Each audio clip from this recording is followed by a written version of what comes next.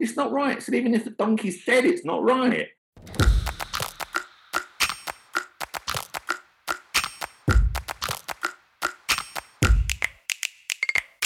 Uncovering the most amazing stories from the most talented innovators and creatives in marketing, tech and digital.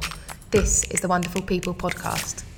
Hello and welcome to the next episode of the Wonderful People podcast with me, Dan Mordab, founder of Wonderful Creative. And me, Phil Jones, founder of the Podge Lunches and Dan's sidekick, mentor and T-boy at the Wonderful Agency. Wow, would you believe all of that? Anyhow, Mr. Jones, how are you and how's your week been? It's been absolutely fine. Remember I told you a little while back about the highlight of my week was the Ocado delivery? Yep, I certainly do. You do remember that? Well, now it's the dustbin collection. As those guys, they're fantastic. They come in any weather. We live in the middle of a golf course. They've got to come up a little windy path with 14 humps before they even get here. And when you hear that noise outside, when they're cleaning up all the bins, what a fantastic feeling it is. So that's my highlight. They're outside now. I can hear them. Highlight of my week. Brilliant. Now, I 100% agree with you that they are amazing, offer an amazing service and brilliant people. Having said that, you need to get out more. So over the next few weeks, our job is to get you out and about. No, that would be lovely if I wasn't in quarantine. Good point. Okay, moving swiftly on. Let's dive right in. Today, it's great to be able to introduce Barry Brand. He was my client in the early 90s. He's had an incredible career in the world of design. He's traveled the world and he's worked on some huge projects and some whopper, excuse the pun, brands. As well as founding his own agency, Cockney Herberts, amazing name, I love that. He also has the enviable and very agency title of Creative Energizer at Yellow Global. I have to say there is no one better placed than Barry to own that role, as he oozes energy, and I can't wait for Dan and I to have a chat with him about everything from the interview he had with Sir John Hegarty that got him his first job, why you have to believe in your ideas and stand by them, and how his travels across the agency land and the globe from Abu Dhabi to Israel, Lebanon and Bulgaria have shaped him and his career. Barry, just to kick off with, first and foremost, let me ask a really hard question. If you were to be stuck in a lift with someone, who would it be and why? Come on, let's get into the meat straight away. Okay, so that person would be Peter Brook. He's a famous or infamous, I guess, theatre director from the 60s. He's still alive. I think he's about 92 now. And the reason I love to get stuck in a lift with him was because he wrote a book or was involved in a project back in the kind of sort of 60s, 70s. Because my Cockney Herberts, I come from the East End. My dad was a prisoner of war for the whole duration of the Second World War. And so when I was a kid, he wanted me to box and join the army, and I wanted to paint, dance and act. It was always an interesting time. And my first kind of influence in theatre, which was, I was very interested in art and drama when I was a kid. And my biggest influence from that time was Peter Brook. And he created this project called Conference of the Birds, where he took a bunch of actors to the Sahara Desert in search of a universal form of theatre, universal form of language. His idea was to create theatre that transcended language and could communicate deep emotions to people, no matter who they were and where they were. It was interesting, it's a brilliant book. It's called Conference of the Birds, and he took Helen Mirren. Ted Hughes wrote a completely new language for them, like sort of meaningless language.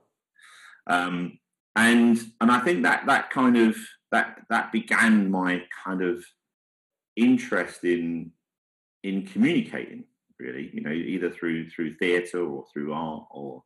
And so, he's that book is something I kind of read every I don't know, 2 or 3 years and just go back to, and I still find it inspirational. So I'd love to get into a lift with him and just talk to him about, you know, he's still on that mission. His work has never been mainstream. It's always been really kind of eclectic and different, and I just love that about him. And he's still, you know, he's still working to this day. Sounds like you'd need a big lift. Yeah. You'd have to be top of the Burj Khalifa or something. It'd have to be a very big building. Yeah, exactly. Yeah, indeed. Brilliant. Well, Barry, I knew you as a typographer. Yes. Those days when every big agency had at least one typographer, and quite a few of them had probably 4 or 5 people in that team. And now I notice you describe yourself as a creative energizer. Yes. I'd love to know, in your own words, what's that journey been like, and tell us more about the role as you describe it now. Well, it's been in, you know, our industry is brilliant, isn't it? I mean, it's always been brilliant. I've always loved it, you know, and it's allowed me to go on a brilliant journey and work with just amazing people, you know, inspiring people. And you know, yeah, you know, that, you know, I started as a kind of sort of typographer, as it was then known. I got my first kind of advertising job at BBH, which we'll talk about in a little bit. And I've gone on that journey of you know, kind of sort of design, typography, art direction, head of art, creative director. Then got into more sort of strategic kind of thinking. And on that journey in many parts of the world, you know, my kind of realization, I guess, is how difficult it is these days to maintain the energy of a good idea. You know, I think we've probably all been in a room, you know, or you know, had an idea ourselves, or been in the room when a great idea comes up, and it's got an energy. You know, people get excited. It's like, you know, people talk about it. They go, "We're onto something here," and then you've got to go through that whole process of making it happen. You know, part of our job was always, you know, about, you know, nurturing that idea and then executing it. And you know, my experience is that it's become much more difficult to do that. There's a lot more fear in the world. You know, there's a lot more corporate fear. There's a lot more creative fear. And I started to explore a few years back now, kind of how do you build an optimal creative environment? And that wasn't just within an agency. That was, you know, how do you do it with your clients? How do you bring them in on the journey? And so I went off and studied lots of different things. You'll hear about that a little bit later as well. And behaviours, you know, and kind of sort of psychology of people in a room together, and ways in which you can hack that environment and change the environment so that people are all in the same place, and they're kind of conducive to yes and in ideas, is what I call yes and in ideas. One of my mentors and great people that have inspired me in my career is John Pallant from Saatchi & Saatchi, and together we did, you know, that he involved me in the art school, the Ideas Academy, which was Saatchi's training program for creatives, and we started to look at this, you know, kind of how you kind of build an environment for creativity. And so a big part of my job now is, you know, I've not only got kind of Cockney Herberts, but I also am a business partner with Jane in Amsterdam, and we've got a company called Yellow Global, and we do strategy, you know, for big businesses, more on the client side than on the creative side, but we're starting to work with agencies as well. And a big part of my job is to unlock, you know, and get rid of all the stuff that's going to get in the way. And that is an energetic process, and you know, it's about creating the right energy, the right environment for great stuff to happen, basically. I need to ask you what the energy was required to go straight out of university and straight into BBH. How notes change hands in that little transaction. Well, there's a really funny story. I mean, I was working. It wasn't my first job, but I was working in a design agency called Paul Russell Design in Covent Garden, and I used to sit there and design Sheraton hotel brochures with Paul. And it was in the days of typesetting, and we used to send typesetting out, and I wanted to up the ante. So I started using Rabbit Repro, an old typesetters, which you will know, Phil. I do, very well. And an old colleague of ours called Mr. Tim Lewis. He used to come in and take the brief from me. And back in those days, I mean, it was interesting because there was a real divide between design and advertising. It was really, there wasn't really much crossover at the time. There was design agencies over here and advertising agencies over here. And I'd very much come through the sort of design school. And so, understood, and knew the design industry, didn't really know the ad industry. And Tim came in one day and said, "Listen, mate," he said, there's a job going at BBH. I was like, "Who?" And he was like, "BBH." He was like, I reckon you might like it. So he gave me the number. He was the head of type. Not Mike Lee. I wasn't Mike Lee, no. It will come to me. He'll kill me. He'll kill me for not remembering. He was my first proper boss. I'll come back to that. But anyway, eventually, I called. I had a meeting with him. It went well. And then I had a meeting with Pete Spratt, who was head of traffic, and that went well. And then eventually, they called me in for a third interview with John Hegarty, and it was down to me and one other person. And I'd found a little bit about BBH. I knew kind of what their clients were. I knew they were quite famous for the Levi's work they were doing. I didn't know a lot, really. Right, and this is no word of a lie. On the day of the interview, I was on the tube up from the East End, and there was a magazine, Phil, you'll remember this, called Design and Art Direction. Yeah. And bizarrely, someone had left a copy of it on the train, so I just picked it up and started thumbing through it on the journey, and there was a 4-page article on John Hegarty. And so I'm like, I'm going to see this bloke, and it was both kind of sort of daunting, because I was like, oh wow, he's a much bigger kind of figure than I'd realised. But the great thing about it was there was an ad, one of their ads, which was written by Barbara Noakes for Dr. White sanitary towels, okay, and it really caught my attention, not because it looked great. But it was just a cut-through ad, It was on the left-hand side. It had a picture of a bloke wearing a bra and knickers, and then on the right-hand side, it was a page of type. It was a long copy ad, and the headline said something like, "Have you ever wondered how men would cope if they had periods?" You know what I mean? And then it was just beautifully written copy by Barbara saying, look, we're not saying that we can make having a period a laugh. But what we are saying is that, it might not be so much of a bloody nuisance, excuse the pun. And it looked great. And so I got to the interview with John, and I showed him my little kind of sort of my portfolio of work. And the one thing we ended up talking about was I'd worked on a Comets and Dixons ad, right? It was a page full of washing machines and household appliances. And I'd made it look good through typography. It was all price. It was all price-driven, little starbursts and stuff. But I'd done a real number on it, and it never ran. Actually, it never ran the way I designed it. But I showed it to him because I said, look, I can even make a retail ad look good. And then I said, look, I didn't tell him that I'd only seen the ad, the Lily White's ad that day.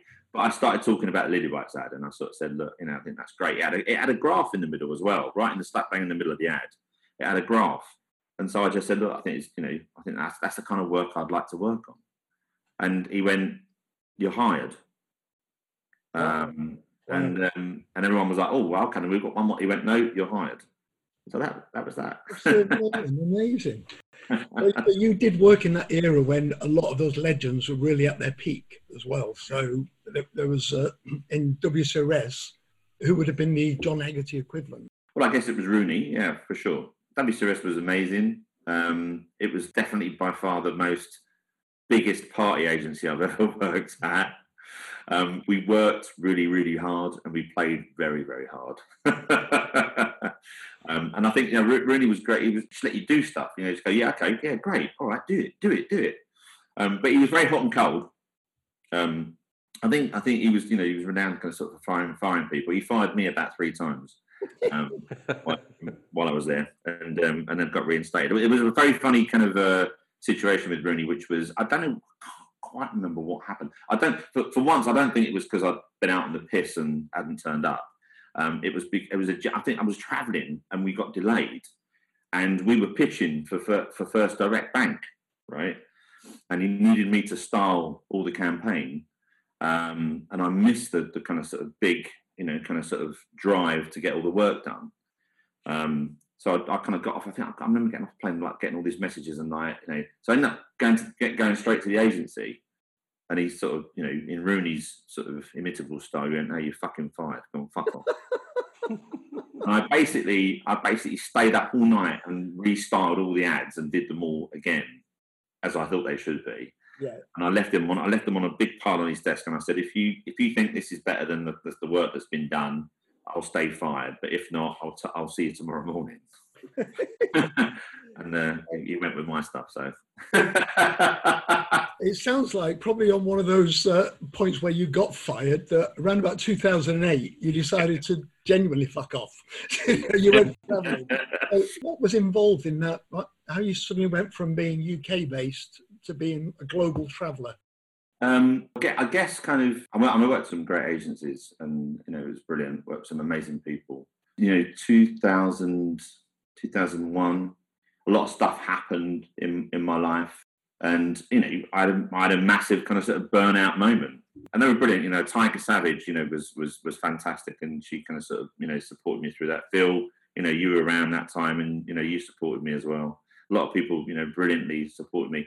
But I guess it was the first time ever in my whole life I'd ever stopped to think about things, and it was a kind of a turning moment for me, because I was suddenly separated from everything that I knew in a room, being asked to sort of write the things from my childhood, and so there was if you'd have kind of asked me prior to that how was you, I was going, yeah, it was brilliant, it was great.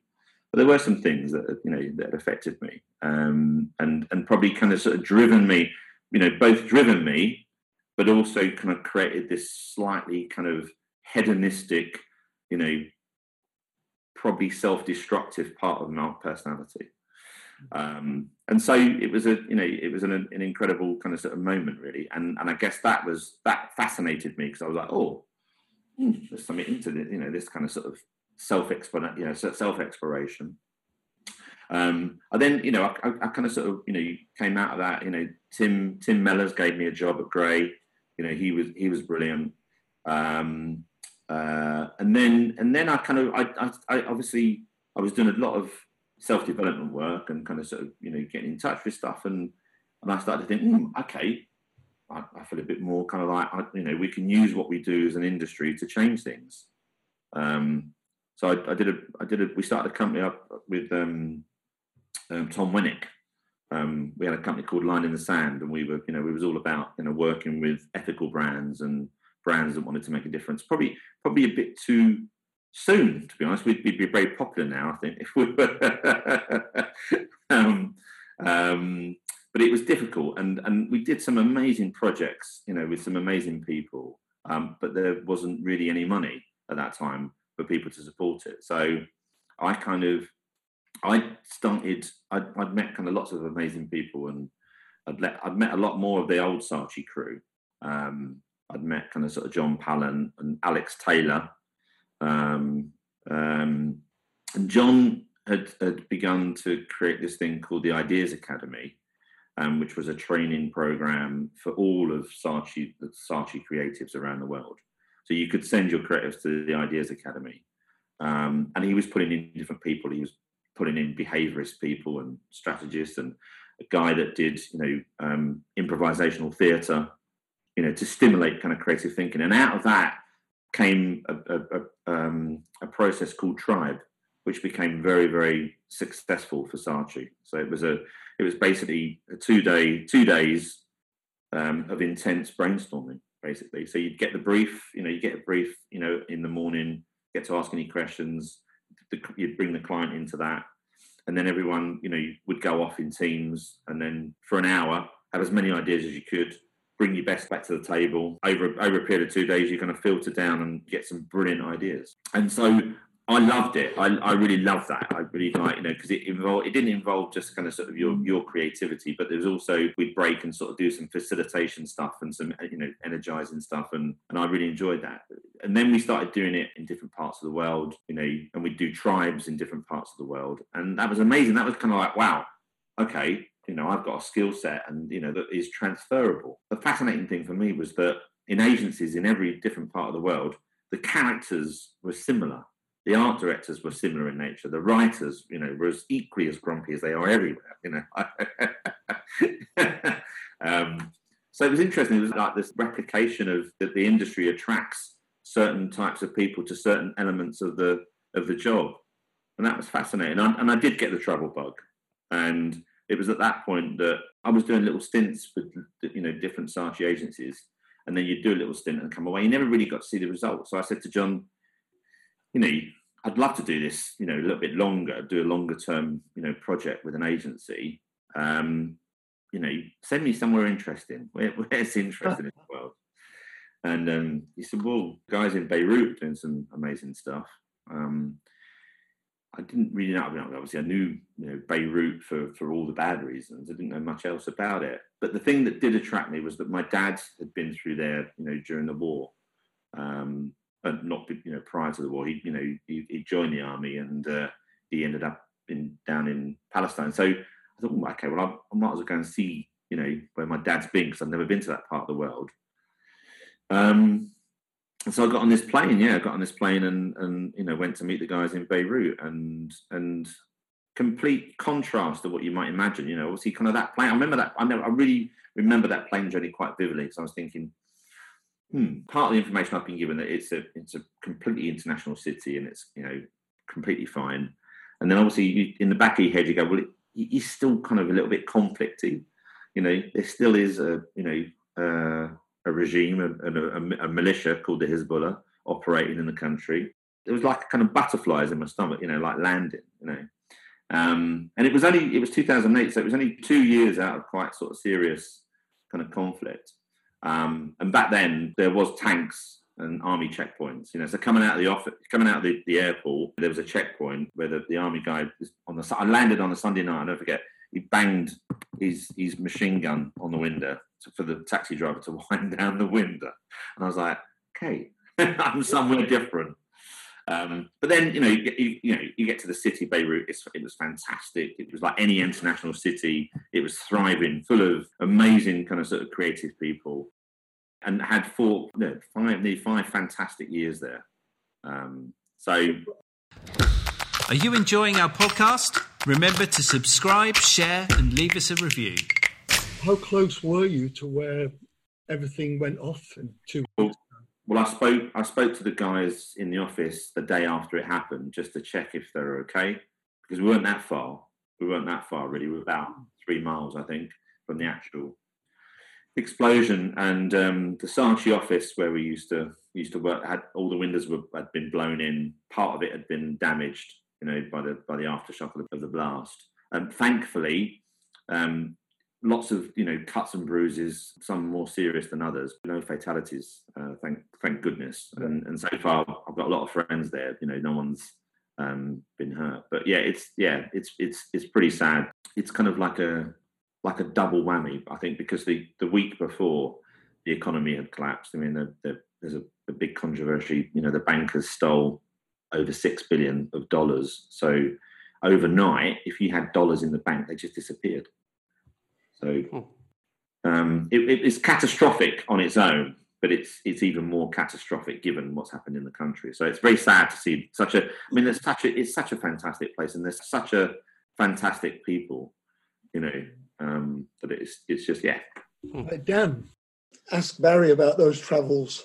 I tell you what, I mean, I'm just listening in, and there's so many interesting stories and so many interesting parts to your career, because it's not just what you do, it's who you do it with and where you've done it and how you've done it. And I think that forms a certain worldview and approach to things. But I'm going to ask you a couple more personal questions now. This is where we get down and personal. So what was the last thing that you saw that you thought, do you know what, that's truly wonderful, that really is good stuff? Because there's so much noise nowadays, right? You know, there is so much with the way communication has evolved and technology has evolved. There's the obvious benefits, but it creates so much white noise. And I'm not just talking about creative stuff, but what was something that you saw that you thought, do you know what, that's really wonderful? I think, I mean, it comes from our industry, and it comes from, you know, part of the team was someone that I know from this part of the world, from the Balkans. So it was Jorg who runs the publicist office in Romania, and it was the Whopper. It's the Whopper ad, the decaying Whopper ad.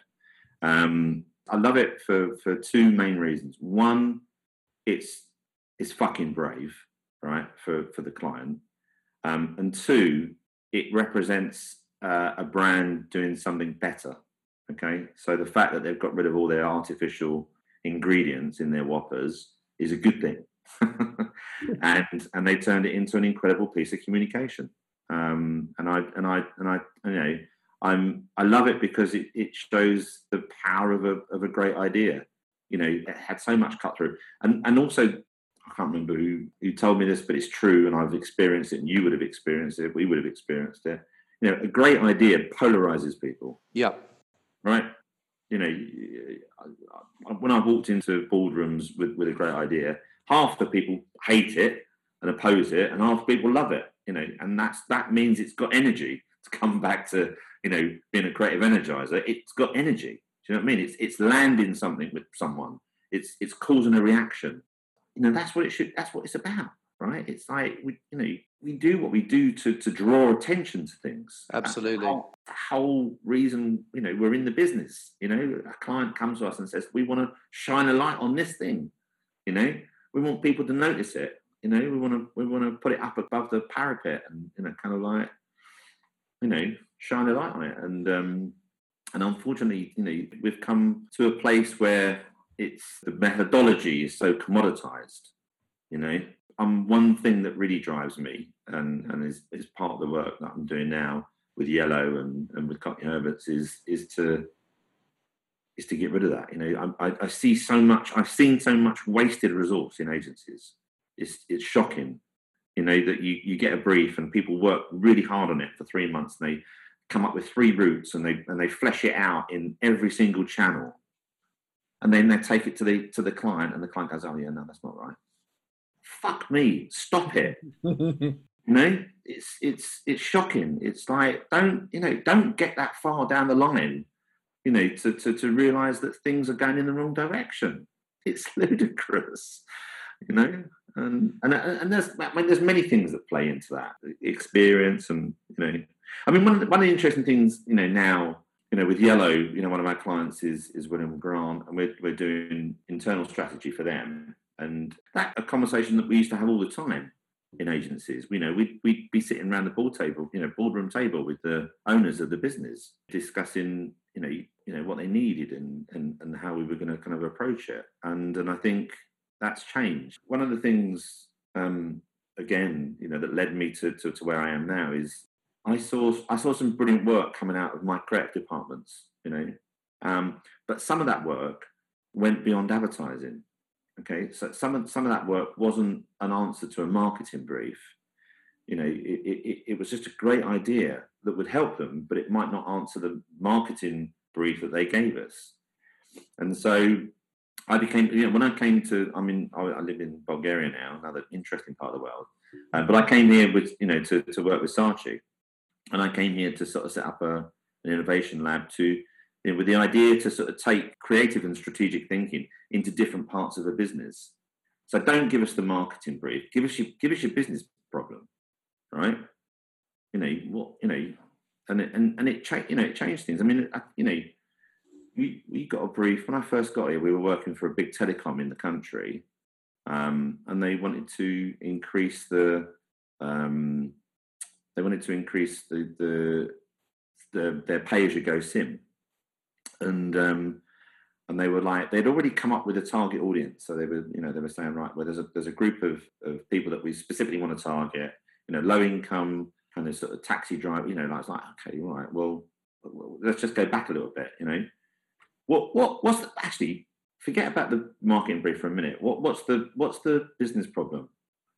And they went, well, we need to sell 70,000 sims in 3 months. It's okay, that's a much more exciting brief. If you don't mind how we do it, we'll come back to you with some ideas. You know what I mean? And the ideas that came back, well, particularly, they were like, we created a lottery, and it was like, I won't go into the details of it, but so that's it. It's interesting. It's kind of like, how do we get back to that kind of simple, like you were saying, what you guys do. It's become too complex in my view. Massively. No, it has. I think people get so confused between the marketing brief, the business brief, the channel strategy, and it all gets locked up in complexity straight away. When actually a good idea was a good idea. It transcends, most channels most of the time. And if you go back to the Whopper ad, what Burger King have done consistently is create their own unique tone of voice and their own positioning consistently over all channels. They've been absolutely brilliant.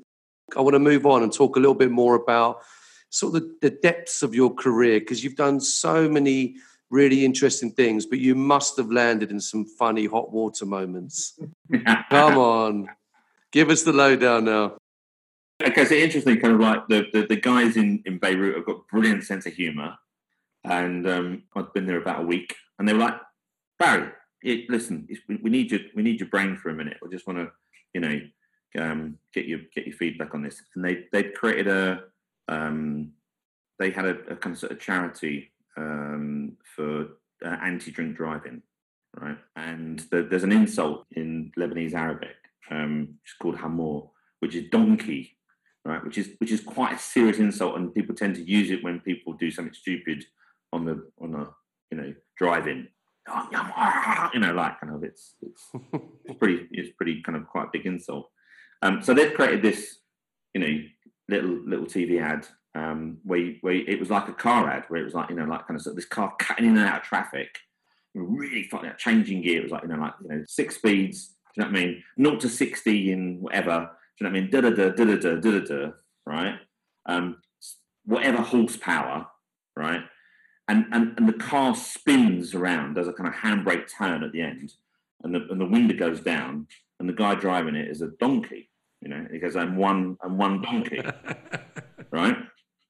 And they were like, this end scene, how we're going to shoot it is people eat donkeys here. So we're going to go and buy a donkey's head at the butcher's, and we're going to hollow it out. I went, whoa, hold on a minute.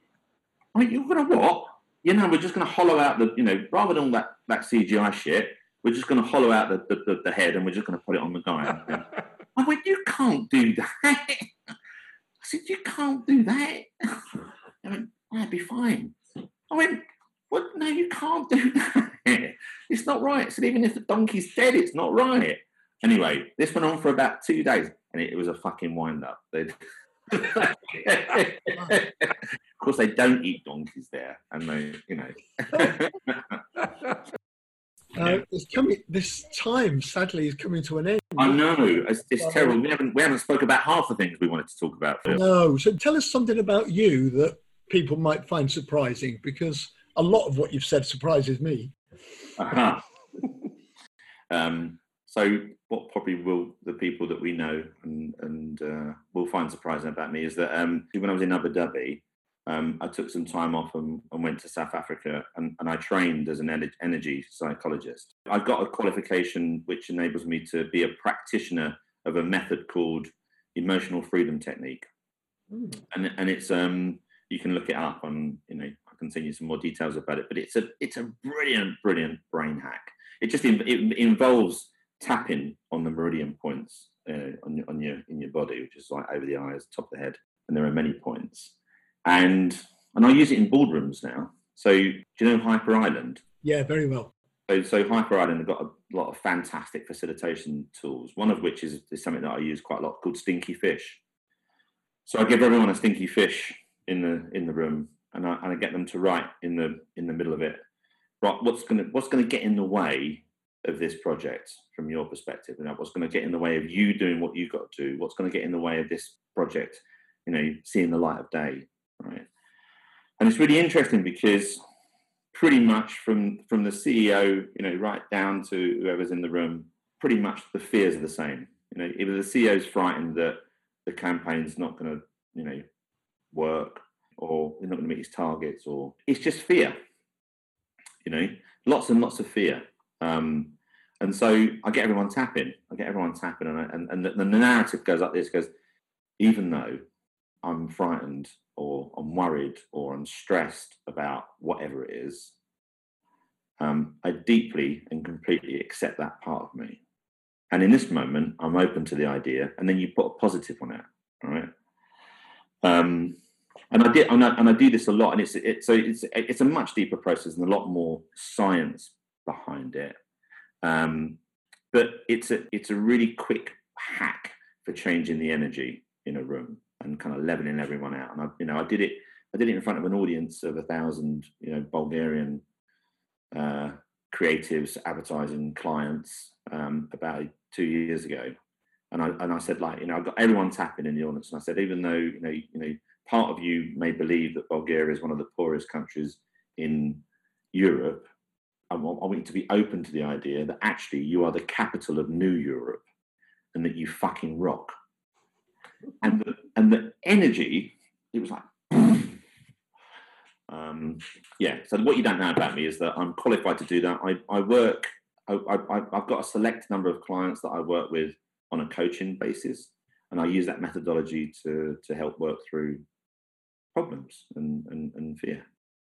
Are you going to come back to England, do you think? Yeah, I think so. I mean, I kind of, I am a little bit addicted to living abroad. I didn't think that living in the sun would make such a big difference to my life, but it does.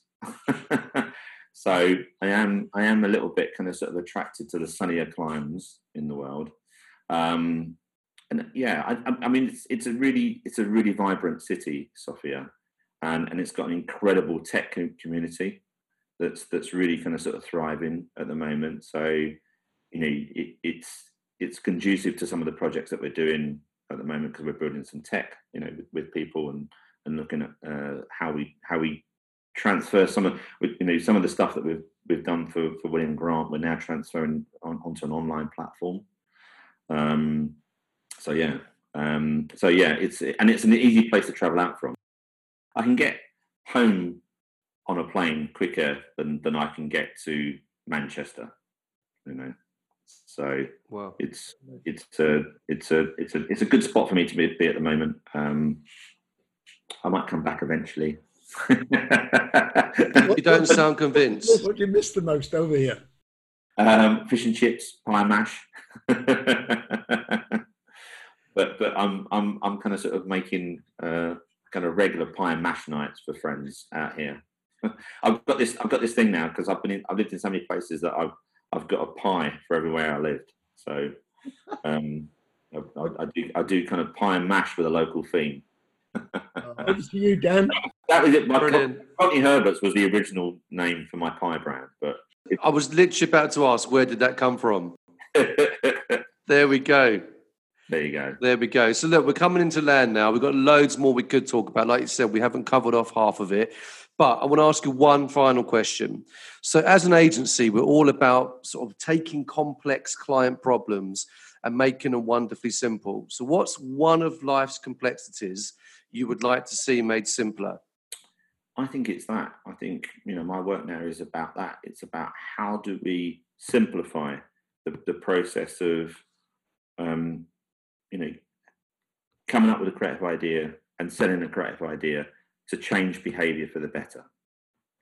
That's the thing that I'm interested in. I think what we do is very powerful. It works. I personally believe we have a responsibility to be responsible. So I think where we can, it's to help. Part of the work we're doing at the moment is I think brands and businesses are generally they want to do better, but they don't know where to start. So that's part of the stuff that we're doing at the moment. How do we simplify that? How do you help a business authentically, change, and evolve in this day and age? It's not, it's not about paying lip service to it. It's not about greenwashing or, but authentic. Like what, you might not be able to change everything right now, but you could change this or you could change this, and helping them navigate their way through that and simplifying it. Perfect. What a great way to end this episode. Simplifying creativity. There we go. Thank you, Barry. Thank you, Phil, and thank you, Dan. Yeah, it's been really lovely. Thank you. Thanks for sharing your story with us. Much appreciated. Welcome. I've enjoyed it. Thank you for tuning in to the Wonderful People podcast. This podcast was brought to you by Wonderful Creative Agency. Find out more at bewonderful.co.uk.